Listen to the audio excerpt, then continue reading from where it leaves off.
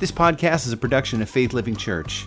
If you like what you hear, join us for church sometime at our Plantsville, Connecticut location, Saturdays, 6 p.m., or Sundays, 9 and 11 a.m., or online anytime at faithlivingchurch.com. Now, last night someone came in and, they asked, well, were we selling our church building? Because it says under new management on the church sign out there, That's what's out there. And I actually used this particular theme, probably about 10 years ago, saying, yeah, they were wondering who was going to be the pastor, Or maybe we're just going to turn into Kentucky Fried Chicken or something. I don't know, what they were thinking. But we're talking about under new management, but we're not talking about it in the way that they think we're talking about it. When we see a sign under new management, we know immediately that the business is experiencing change, right? There's something changing here. It's under new management now, and that change is really all about leadership and the management and new motivations and new methods and all this kinds of stuff happens. And this is what I'm talking about today, where you and I discover how to live under new management. It's a game changer. It changes everything in our lives. I had read some years ago, I read some principles about leadership, and then I saw some articles in the news and all, and it was talking about a business which goes and buys out all other failing businesses. And then they make a new start of the thing, and it always succeeds. And this particular business, it was buying out a ski slope. It was in a great location, just wasn't making no money. And also, this guy came in, he bought out the ski slope, and then the manager, who had been working at the ski slope for many years, came and applied for the job to be the manager.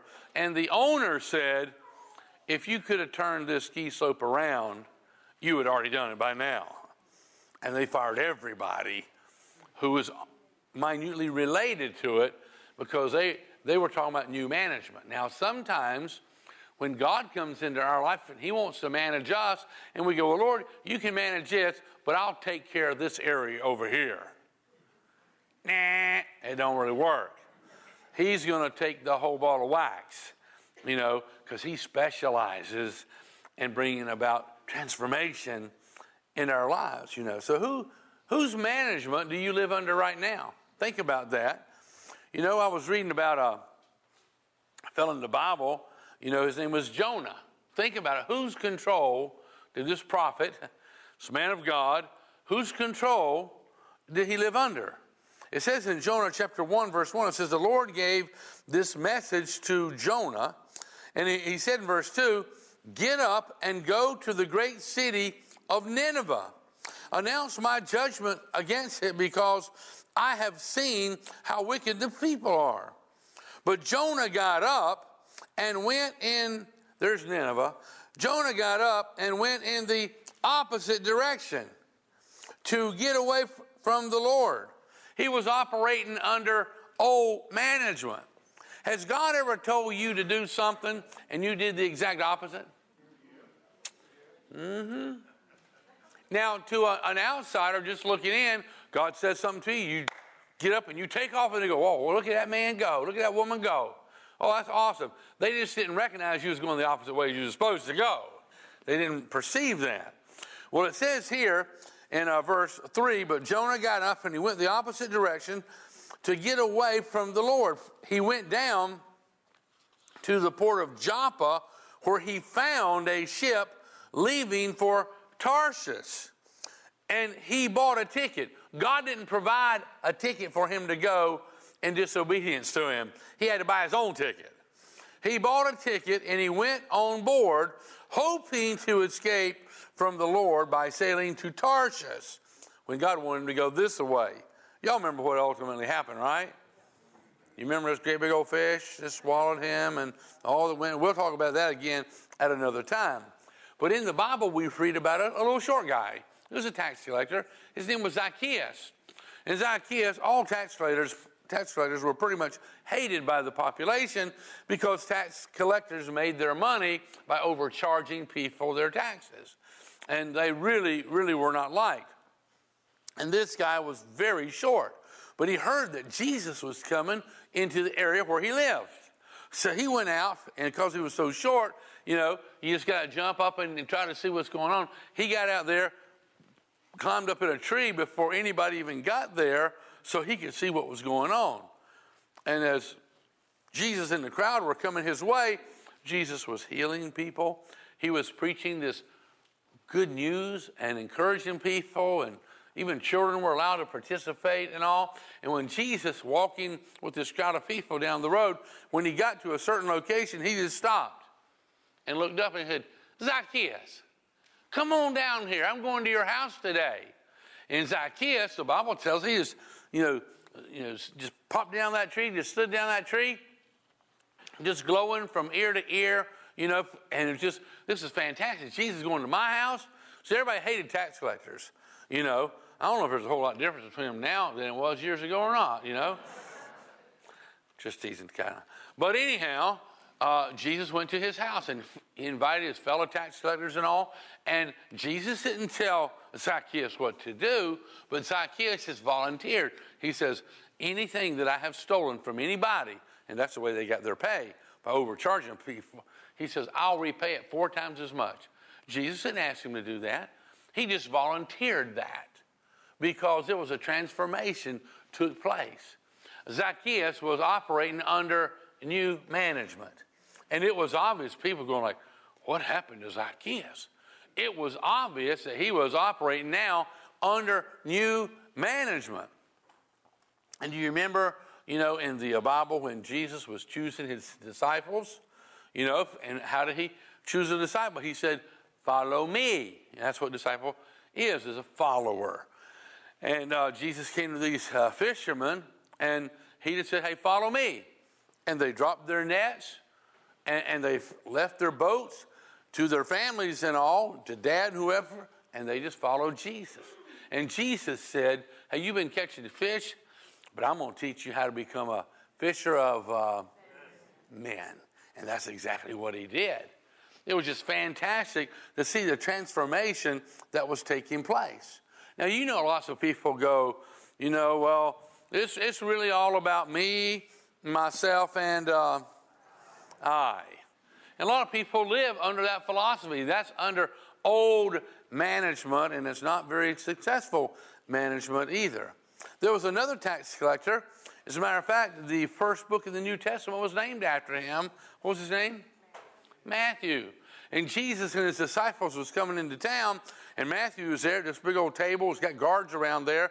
He's charging people taxes and all. And Jesus just walked by and asked him to be a disciple. He just simply said, follow me. He went on about his business, Jesus did, and Matthew just got up and left his money, bags of money, and everything, and he just walked away from it all. We're talking about he chose to live under new management. There was a transformation that took place in Matthew's life, and he made an eternal difference with the rest of his life. It was so empty and hollow and shallow. He easily just walked away because he wanted to follow the Lord Jesus Christ. There's another incident, if you'll remember, in the New Testament. There was a man who was demon-possessed. And he was powerful when this demon, began to control him. And he would hurt himself, and he'd hurt other people. And people came together, took a bunch of them, and they would chain him up somewhere. And because of the powers of these demons in him, he would break the chains.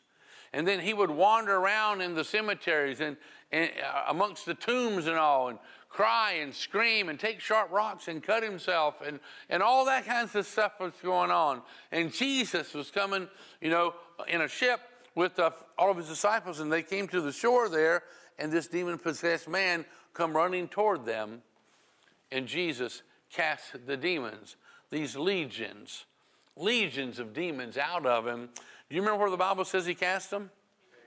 Into a bunch of pigs. It's a guy who had hundreds of pigs, cast them into the pigs. The pigs ran downhill and they just ran off into the water and they drowned themselves.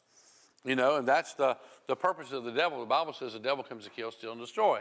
That's what demonic powers are all about. People heard about all these dead pigs floating around in the water. They came down there to see what in the world was going on. And this demon-possessed man, who everybody knew about, he was clothed and sitting in his right mind listening to Jesus. And everybody's looking, it's like, whoa, what happened? What happened? They see a guy who is living now, operating under new management.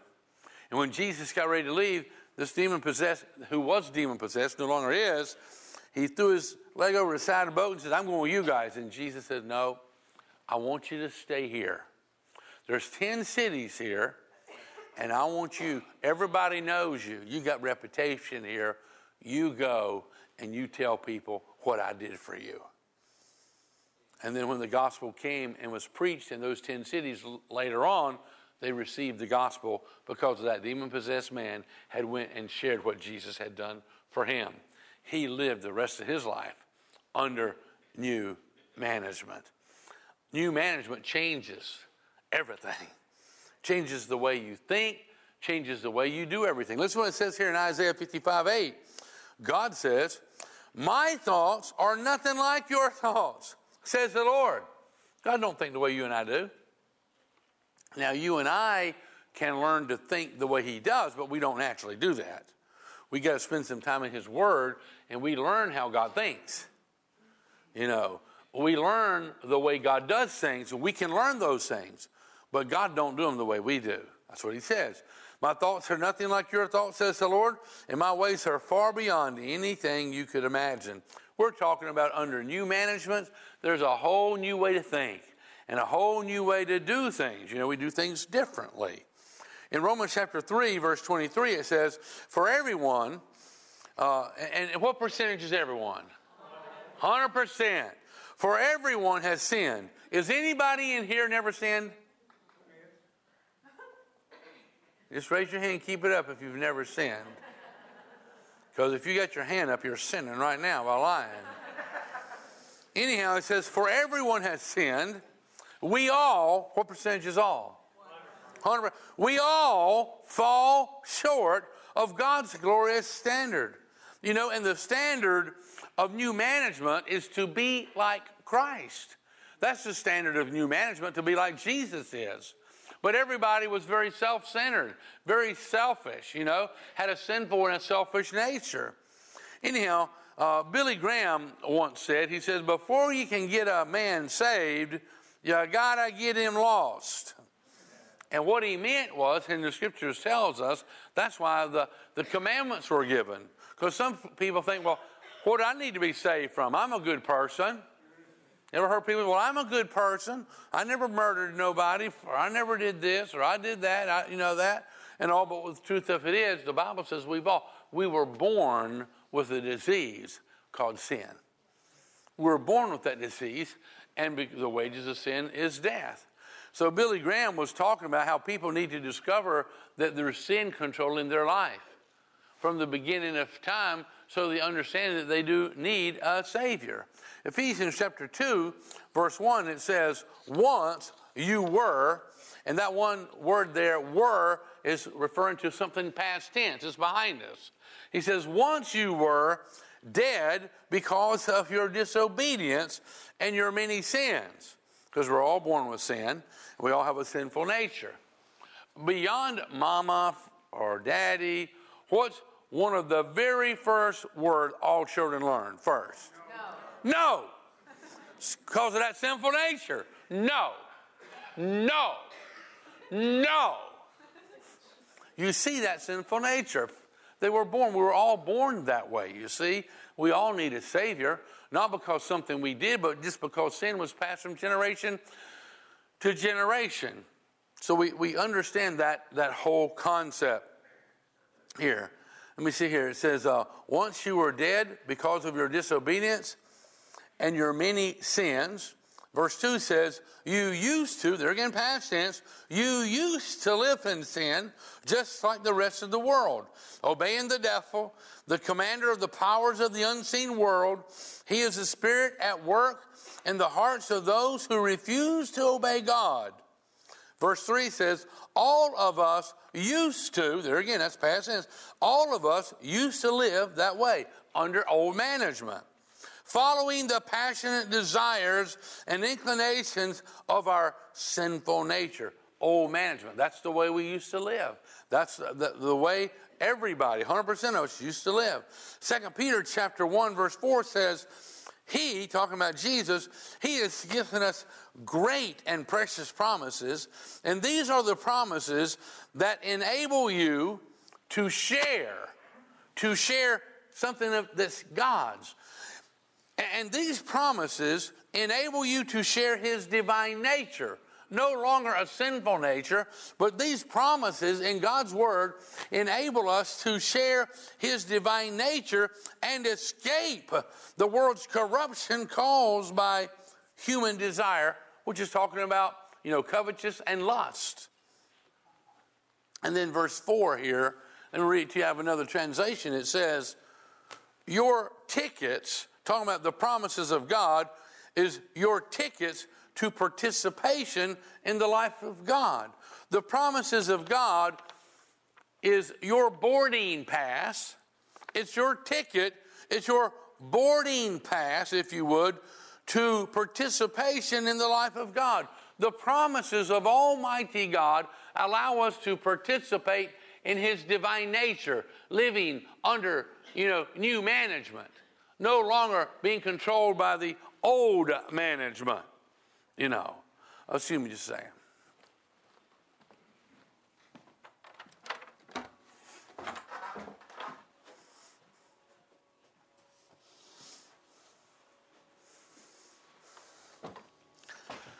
Now, I'd like to show you a picture of something you have probably never, ever seen. This is an original.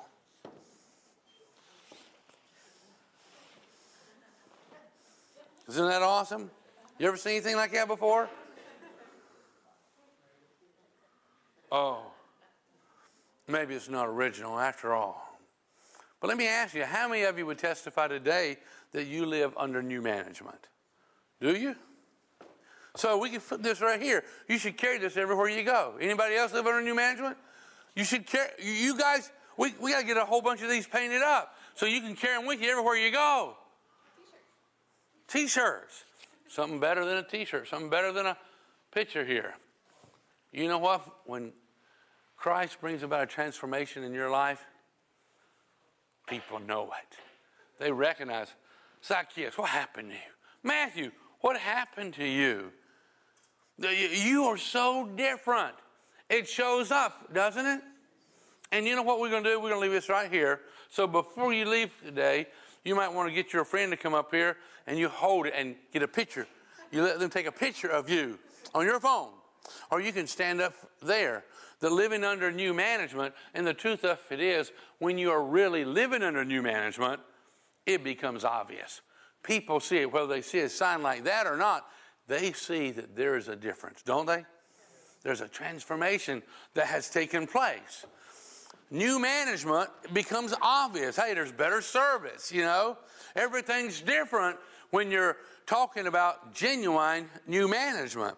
He says here in Jeremiah 15, verse 6, he says, when I discovered your words, or your promises in the Bible, when I discovered your words, I devoured them. I was hungry for righteousness. I was hungry for God. I don't know if you remember when you first discovered God's Word and you just devoured it. It's like, I can't get enough of this. I'm hungry, for God's Word. I am genuinely hungry for God's Word, and I've been hungry for His Word since I was a teenager.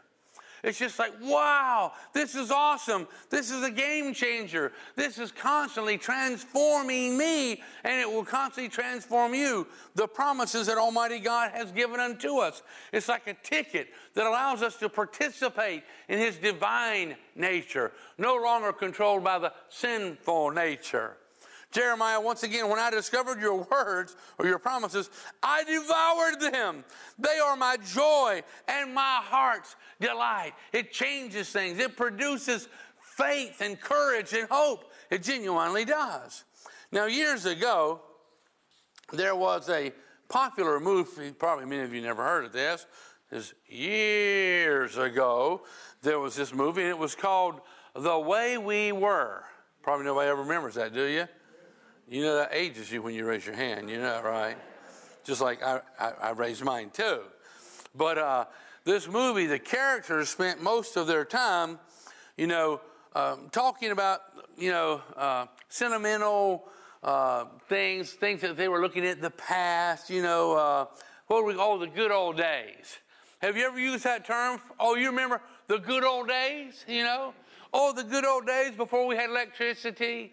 We had to use kerosene lamps and candles. In the good old days before we had electricity, we had to carry buckets down to the creek and bring our water back up here. And most of our time and energy was gardening and hunting and fishing just to provide enough food to survive. The good old days. You know something, lots of times when people talk about the good old days, they forget that it wasn't really as good as they remembered it being. It was a lot of work. And a lot of people talk about that. I've heard them talking about, the good old days before I knew Jesus, And we used to do this, and but they forget about all the consequences and all the misery they had along with that, and the hopelessness that they had, and the darkness that was in them. Talking about, the good old days. The good old days before we knew Jesus, we were dead in our sins. That's the truth of it, in them good old days. It wasn't so good, really, as we thought they were. Our sinful appetite, our sinful nature is very self-destructive. Did you know that? We pursue after things that's not good for us, and we pursue it, and it's really not healthy for us. Let me just show you how this works. I just brought, I had a knife, but that I always have on me, that one there, but this one's not big enough to portray what I want to show you, so I just brought one of my little bit bigger knives that I always have. It's always real close to me. I put my microphone back on there. And this is a pretty cool knife here, and it will shave you. If I have any volunteers, I'll prove that point. Okay. But anyhow, the Eskimos, when they had to deal with some very vicious wolves, they would come in, fight against their sled dogs, and there was a threat to their children, their family, and steal any food that they might have somewhere, stashing or whatever, and they would have to deal with these wolves, and they would use their wolf hide to make garments to keep them from freezing in the winter and all. But what an Eskimo would do, he would take a razor sharp knife and he would dip it in like seal blood, In the cold conditions, that knife, that seal blood just froze to it, a layer like you make a candle. And then he'd dip it in it again, or any other animal blood that he would have around, he would dip it in it, and the blood would freeze and freeze and freeze, and it would build up kind of thick around the knife. And then he would take the knife and he would attach it into the ground somehow. I'm not sure how he did it, but he would attach it so it wouldn't move. And then he left it there all night long. And old wolf has got a tremendous nose, a sensitive nose, would smell that blood, and he's a carnivore, and he is attracted. He's got an appetite for blood. And he would come to that thing, he'd begin to lick the seal blood off of the knife. And he would lick it, and he would lick it, and his warm tongue, and the more he licked it, the more he wanted. He had a passion and appetite for that blood, and he would lick it, and he would lick it, and he would lick most of the frozen blood off of the knife. And the knife was so sharp, he didn't even feel the razor sharpness as it cut his tongue as he was licking it. And the more he tasted that warm blood now that was flowing from him, he just became more obsessed with licking it and licking it and licking it. And in the morning, you would find a dead wolf laying beside the knife. Does that make sense? His appetite killed him. He was destroyed because of his appetite. And there may be things that we have an appetite for. Might be something that you're looking at or something you're partaking of. And the more you do it, the more you want it. And you don't even perceive how harmful it's being to you. Do you know what I'm talking about? There's all kinds of things like that, all these appetites, all kinds of addictions and all kinds of things that will try to control our life. And we must be careful of such things like that. God wants you to live under new management and not to be controlled by old appetites.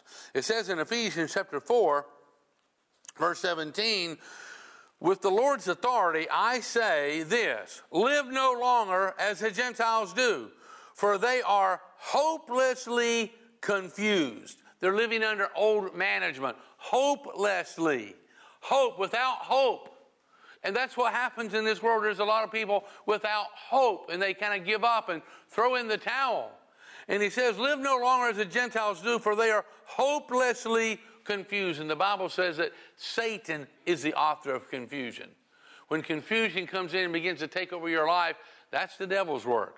It's a selfish nature, a sinful nature that the devil has access to, and he controls you as you're living under and being controlled by old management. Verse 18 says, their minds are full of darkness, Their minds are full of darkness, and they wander far from the life God gives because they have closed their minds. They've intentionally closed their minds and hardened their hearts against Him. A willful blindness. Now, do you like it? You like the dark? Nobody really is real fond of the dark, and you know where I'm going with this, don't you? I do like flashlights. You know that, right? I just got one of my favorite old flashlights up here. Sorry about that, guys. Yeah, that's why you should wear your sunglasses to church, because you never know when I might pull out a flashlight. Flashlights are wonderful to have in the dark, is it not? When I go up on a mountain, I always have 2 lights, minimum of 2 lights on me.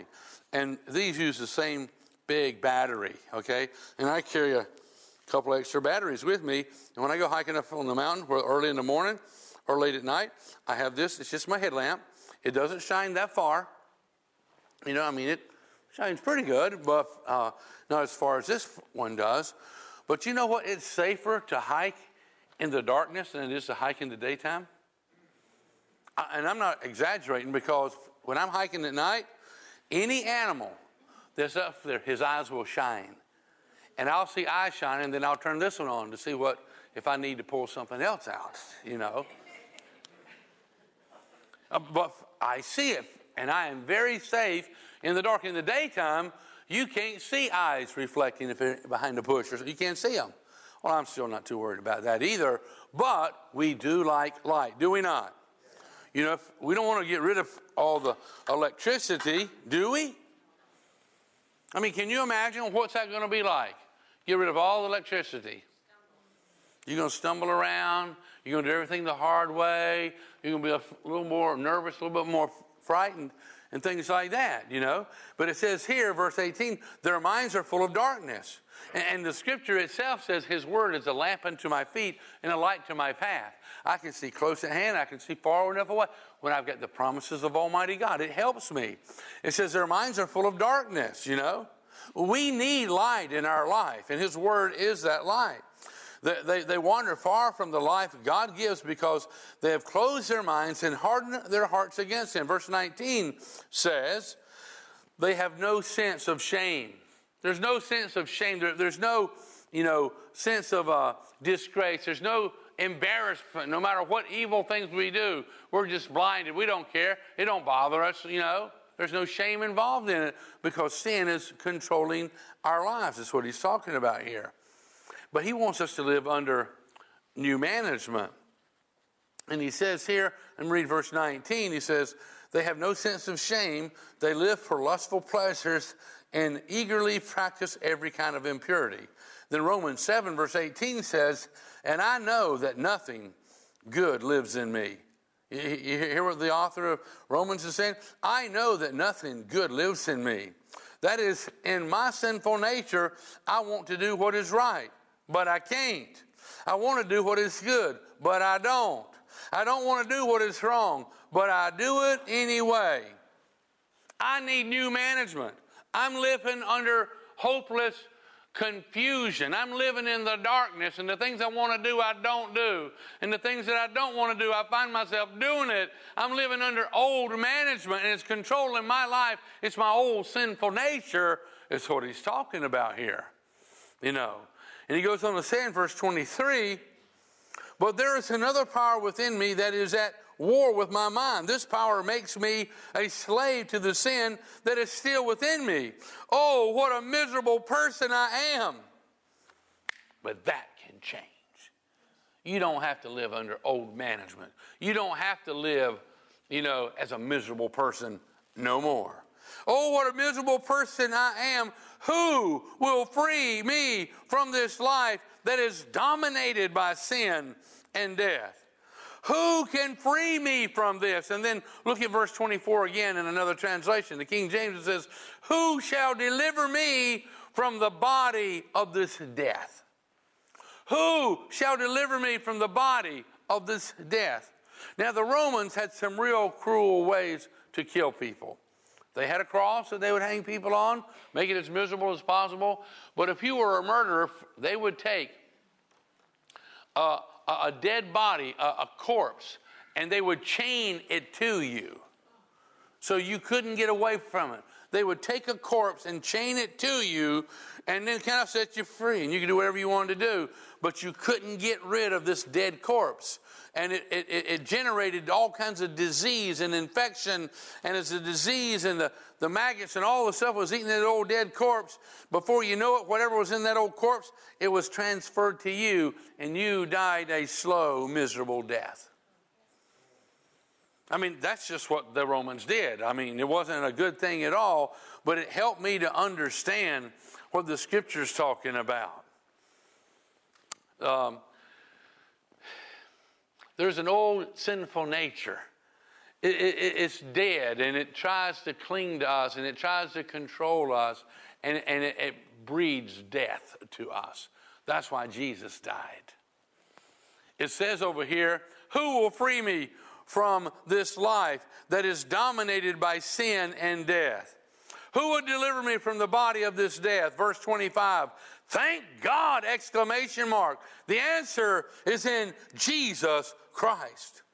Our old sinful nature, does to us what that corpse does. And Jesus, thank God the answer is in Jesus Christ our Lord. Listen what it says here in Romans 3:23.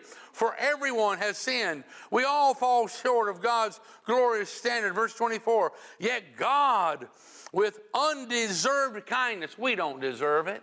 We don't deserve to go to heaven. We don't deserve to be forgiven. We don't deserve God's kindness. Yet God, with undeserved kindness, declares that we are righteous. We're right with Him. We've been forgiven. We've become His child. He did this through Christ Jesus when He freed us from the penalty of our sins. He freed us from carrying the corpse because Jesus paid the price in our place. Jesus took the bullet for us. Jesus pushed us out of the road and the car hit Him. He made the sacrifice for you and for me. It says here in verse 25, for God presented Jesus as a sacrifice for sin. People are made right with God when they do what? When they believe that Jesus sacrificed His life, shedding His blood. The Bible tells us that if we'll confess with our mouth the Lord Jesus Christ and believe in our heart that God raised Him from the dead, we'll be saved. A lot of people have this false idea. Well, I'm going to get to heaven one day. God's going to weigh my good deeds against my bad deeds. And if my good outweighs my bad, I'm let into heaven. Has nothing to do with your deeds. Because we're born with a disease called sin. And only faith in the Lord Jesus Christ removes all sin's control from us. That's just the way it is. Romans chapter 6, verse 12, it says, do not, and see, we have a choice in this, do not let sin control the way you live. You have a choice in who manages you. You have a choice. The enemy of our soul would try to dictate, and before Christ, you didn't really have a choice. You were under the devil's control, under old management. When you accept Jesus Christ in, you have a choice now. Do not let sin control the way you live. Do not give in to sinful desires, that old management. Do not let any part of your body become an instrument of evil to serve sin. Don't let your hands or your eyes or your ears or your mouth or your nose or any part of your body serve sin. That's what he's telling us right there. Instead, give, which means surrender, to yield. It says instead, give yourselves what? What percentage is completely? Give yourselves completely to God. You ever heard the term lock, stock, and barrel? You know, that's a term. Now, I have a muzzle loader. You know, it's a muzzle loader. You put the powder in, then you put the patch, you put the lead ball, and then you take a rod and you ram it all the way down there. That's a muzzle loader. It's like Daniel Boone used to have and all. And the lock is this part here that you cock it back that creates a spark and all, you know.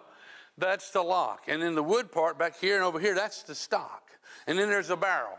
And lock, stock, and barrel means the whole gun. It's the whole thing. It's an outdoorsman's term, you know. You know, lock, stock, and barrel means the whole thing. Outdoorsmen are pretty smart guys because they also came up with the concept hook, line, and sinker. Lock, stock, and barrel, hook, line, and sinker is talking about complete. The whole ball of wax is what it's talking about. And here he says, give yourselves completely, lock, stock, and barrel, hook, line, and sinker. Give yourselves completely to God. For you were, that's past tense, you were dead, but now you have new life. Now you're living under new management. It's a change. Transformation has happened. People will see. You may not be totally perfect, but you are so much more different because you're living under new management, under Jesus' control. And unless we live under his control, we will run aground, you know. We're going to run aground. We're going to get stuck. We're not going to go very far. But when you're living with him, he's a game changer. Romans chapter 12, verse 1, it says, give, which is talking about to yield and surrender. It says, give your bodies to God. Because of all he's done for you, let them be a living and a holy sacrifice. Let your body be a living testimony of the transformation that you're living under new management. Let your life be a testimony. People go, there's something different about you, you know. Even if they didn't know you in the past, they're like, you are unlike anybody I ever know. You're a lot like Jesus. They see a transformation. You're different. You're not being controlled by the old sinful nature. You're forgiving, you're loving, you're kind. And all. And that's what he's saying right here. Give your bodies to God because of all he has done for you. Let them be a living, holy sacrifice. You know, he died for you, so he wants you to live for him. And he goes on to say, let them be a living and a holy sacrifice, the kind he will find acceptable. This is truly the way to worship him, with our body. With all that we are, as we offer it as a living sacrifice and we live for him.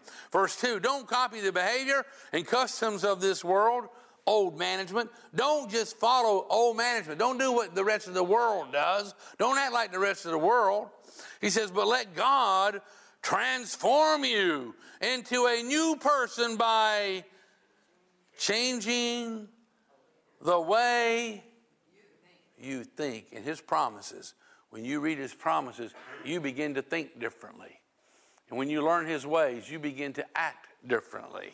A transformation, and it becomes obvious almost as much as carrying a sign around saying, under new management, just your life is a testimony that new management has taken over.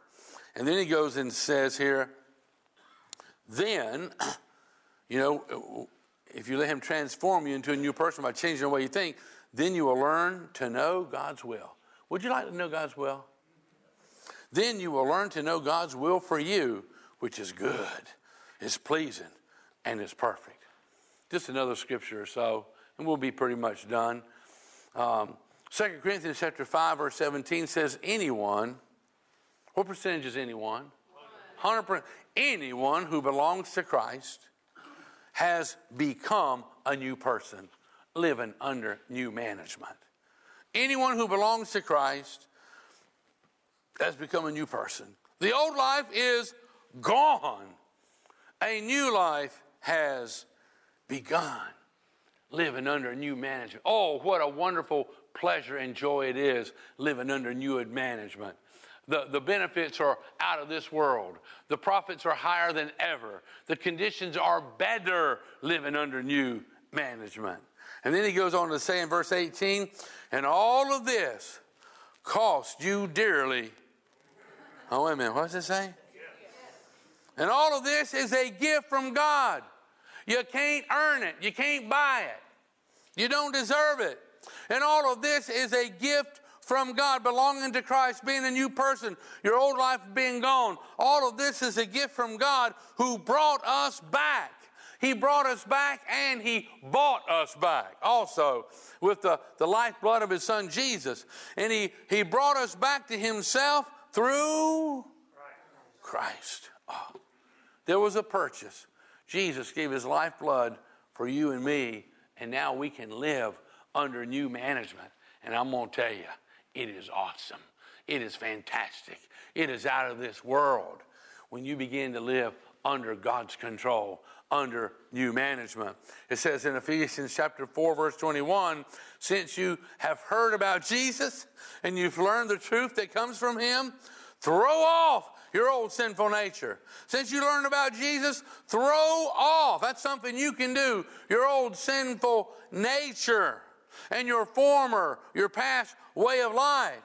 You know, I'm talking about, and I don't know if you want me to open this or not. We usually throw these in the dumpster. Any volunteers want to stick your head down here? And it might be pretty rotten. Could be, but what does the Bible tell us here?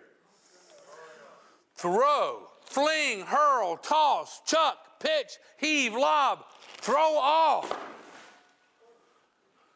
Yeah. Your old sinful nature, throw it off. How many want to just pile the garbage up into your room till it reaches the ceiling? Don't even use garbage bags, just chuck it in there. Live with it, right? He says, since you have heard about Jesus and have learned the truth, and the truth does what? Sets you free. And you have learned the truth that comes from him, throw off your old sinful nature and your past way of life, the old management that you used to live under. And he says, throw it off, which is corrupted. It's tainted and it's tarnished. Throw it off, which is corrupted by lust and deception. Instead, let the Spirit renew your thoughts and attitude. Let the Spirit renew. Let the Spirit restore and repair. That's what he's talking about. Let the Spirit renew, restore, and repair your thoughts and your attitudes. Put on your new nature. And you got a ticket for it. It's the promises of God that allow you to be a partner with Almighty God, to partake of his divine nature, no longer controlled by the old sinful nature. Put on the new nature, created to be like God, truly righteous and holy. I'm going to tell you, when you begin to live under new management, it changes the way you think. I'm a mother of 3. Ages 14, 12, and 3 years old. And I've recently completed my college degree. The last class I had to take was sociology. And the teacher was absolutely inspiring with the qualities that I wish every human being had been graced with. Her last project of the term was called Smile. The class was asked to go out and smile at 3 people and document their reactions. Sounds like a good homework project, don't you think? If you want to do it, that's okay with me. I'm a very friendly person, and I always smile at everyone and say hello anyway. So I thought this would be a piece of cake, literally. Soon after we were assigned to the project, my husband, my youngest son, and I went to McDonald's on a crisp March morning. It was just our way of sharing special playtime with our son. We were standing in line waiting to be served when all of a sudden everyone around us began to back away. And then even my husband began to back away. I didn't move. I didn't move an inch. And an overwhelming feeling of panic welled up inside of me as I turned to see why they had moved. As I turned around, I smelled a horrible, dirty body smell. And there, standing behind me, were two poor homeless men. As I looked down at the shortest gentleman close to me, he was smiling. His beautiful sky blue eyes were full of God's light as he searched for acceptance. He said, "Good day," as he counted a few coins that he had been clutching.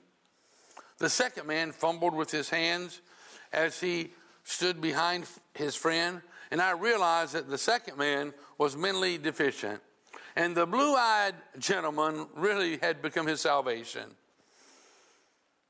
I held my tears as I stood there with them, and the young lady at the counter asked him what they wanted.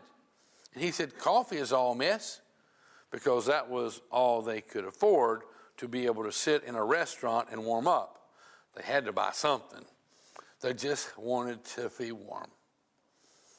And then I really felt it.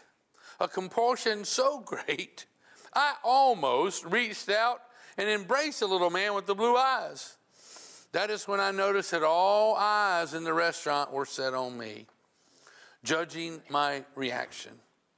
I smiled and I asked the young lady behind the counter to give me 2 more breakfast meals on a separate tray. And I then walked around the corner to the table that the men had chosen as a resting spot, and I put the tray on their table, and I laid my hand on the blue-eyed gentleman's cold hand. And he looked up at me with tears in his eyes and said, "Thank you." I leaned over and I began to pat his hand, and I said, "I did not do this just for you. God is here, working through me to give you hope." And you know, I think we could probably identify with that before our day is over. That God's here working through me to give you hope. Maybe it's a cup of coffee. Maybe it's raking somebody's leaves, shoveling a little bit of snow. Whatever, a million different things it could be. God is here working through me to give you hope. I started to cry as I walked away to join my husband and son. And when I sit down, my husband, he smiled at me and he said, "That's why God gave you to me, honey, to give me hope." We held hands for a moment, and at that time, we knew that only because of the grace that we had been given were we able to give. That day showed me the pure light of God's sweet love.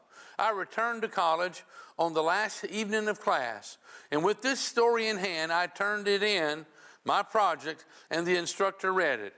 And then she looked up at me and said, "Can I share this with the class?" And I slowly nodded as she got the attention of the whole class. And she began to read, and that is when I knew that we as human beings, and being part of God, share this need to heal people and be healed. In my own way, I had touched the people at McDonald's, my husband, my son, the instructor, and every soul that shared the classroom on that last day that I spent as a college student. I graduated with one of the biggest lessons I would ever learn, and it was unconditional love and acceptance. That was it. And I do believe that God is working in you and in me to touch other men, women, boys, and girls and to give them hope. He's on the move, doing that in anybody who surrenders themselves to Him and will live under new management. And let Him manage your schedule and what you do. Let Him manage you pulling out a couple extra bucks and buying a breakfast for a couple of homeless men. And he manages us and he controls us. And what joy it is to find that our purpose is God's purpose. And he's changing lives with these little old things like that. One final scripture, and I'm done, I promise. Philippians 2, verse 3 and 4. So there's actually two scriptures slid in here. Philippians 2, 3 says, don't be selfish. Don't live to make a good impression on others. Be humble, thinking of others as better than yourself. That's God's kind of thoughts. Thinking of others is better than yourself. And then it goes on to say, don't think only about your own affairs. That's man kind of thoughts. It's only thinking about me, myself, and I.